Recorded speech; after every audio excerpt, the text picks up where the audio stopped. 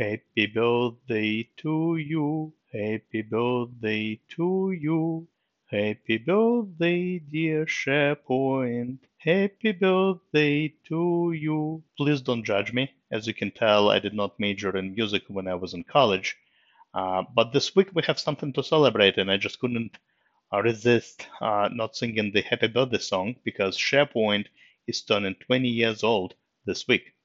Welcome to the SharePoint Maven podcast. If you are an end user, power user, or administrator frustrated and overwhelmed with all the constant changes happening in SharePoint Online and Office 365, then you, my friend, are in the right place. Each week you can expect easy, insightful, and actionable steps that will help you correctly set up and adapt to SharePoint and Office 365. And now, your host, Greg Zelfond. Hello again, this is Greg Zelfond from SharePoint Maven, and welcome to episode number 50 of the SharePoint Maven podcast. So as you probably noticed, today's episode will be a bit different from my other episodes, and the reason is because we have something special to celebrate today, and that is the birthday of SharePoint. Now, I publish my podcast episodes every single Friday, but this Sunday, March 28, 2021, marks 20 years since the initial release of SharePoint. So ever since, this date has served as kind of an informal birthday for SharePoint application. So it now has become a tradition, at least for me. I blog every single year on March 28th, and I write a small blog post, obviously on my blog, congratulating SharePoint and listing all the changes that have occurred, or not all, but obviously most significant changes that occurred to SharePoint over the last year. And I know what you might be thinking, well, Greg, this is so weird. I mean, you're celebrating the birthday of SharePoint, but look, I mean, SharePoint has been a part of my career for a long, long time. I got introduced to SharePoint back in 2006. So it has been with me for 15 years now. And about half of the time, I was using SharePoint as an end user, and the other half, I'm on the other end of things, working as a SharePoint consultant. And I think it's not just me. I think many other consultants out there, many other users out there can tie a large part of their career, if not the whole career, to working exclusively on SharePoint.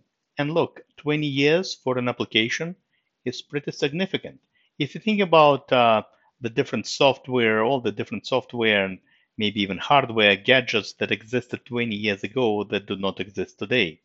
And SharePoint has been with us all that time. And it's just so nice to see how it evolved over the years. I mean, if you look at SharePoint, some of the earlier versions, we don't even need to go back 20 years.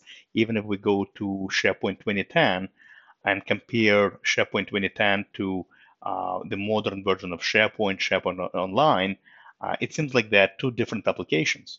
When it was released back on March 28, 2001, it was known as SharePoint Portal Server. And then, of course, we got Windows SharePoint Services 2.0, known as officially as SharePoint Server 2003, and then SharePoint 2007, and then we got SharePoint 2010, 2013, 2016, and 19. But a major change occurred back in 2012 when SharePoint was bundled with Office 365 when it moved to the cloud. And from that point on, really major changes started to happen from the look and feel and functionality and feature perspective. And what we have now is, of course, what we call a modern version of SharePoint with a modern architecture and modern look and feel and modern pages, etc. And not to mention that now that we have SharePoint Online and the changes are really happening pretty much weekly, we now have all the other tools that talk to each other, talk to SharePoint, and talk to each other as part of Office 365 ecosystem. The way we interact with SharePoint has changed as well. In the past, right, if you wanted to access, let's say, a document in SharePoint, you logged in and accessed it through a web browser. Well, not anymore. Obviously, this is still an option, but in modern times, today, most of users just pretty much access it through either Teams or just synchronize the documents to their, through OneDrive Sync app straight to their Windows Explorer. And not to mention all the beautiful templates we now have and the different things we can do in terms of the layout of the pages and adding all the modern web parts, all the web parts that allow us to personalize SharePoint, all the web parts that allow us to interact with SharePoint, custom lists and workflows. Long story short, the way we interact with SharePoint has changed dramatically.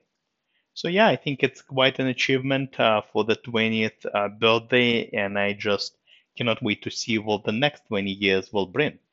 Now, I don't think I have anything else to add. That's all really I wanted to mention in this particular episode. I think we have definitely something to celebrate today, this weekend.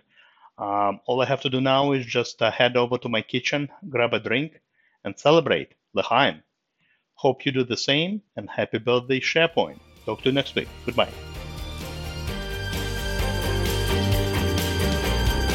Thank you very much for listening to the SharePoint Maven podcast. If you enjoyed this episode, please head over to the Apple Podcasts app and leave a review.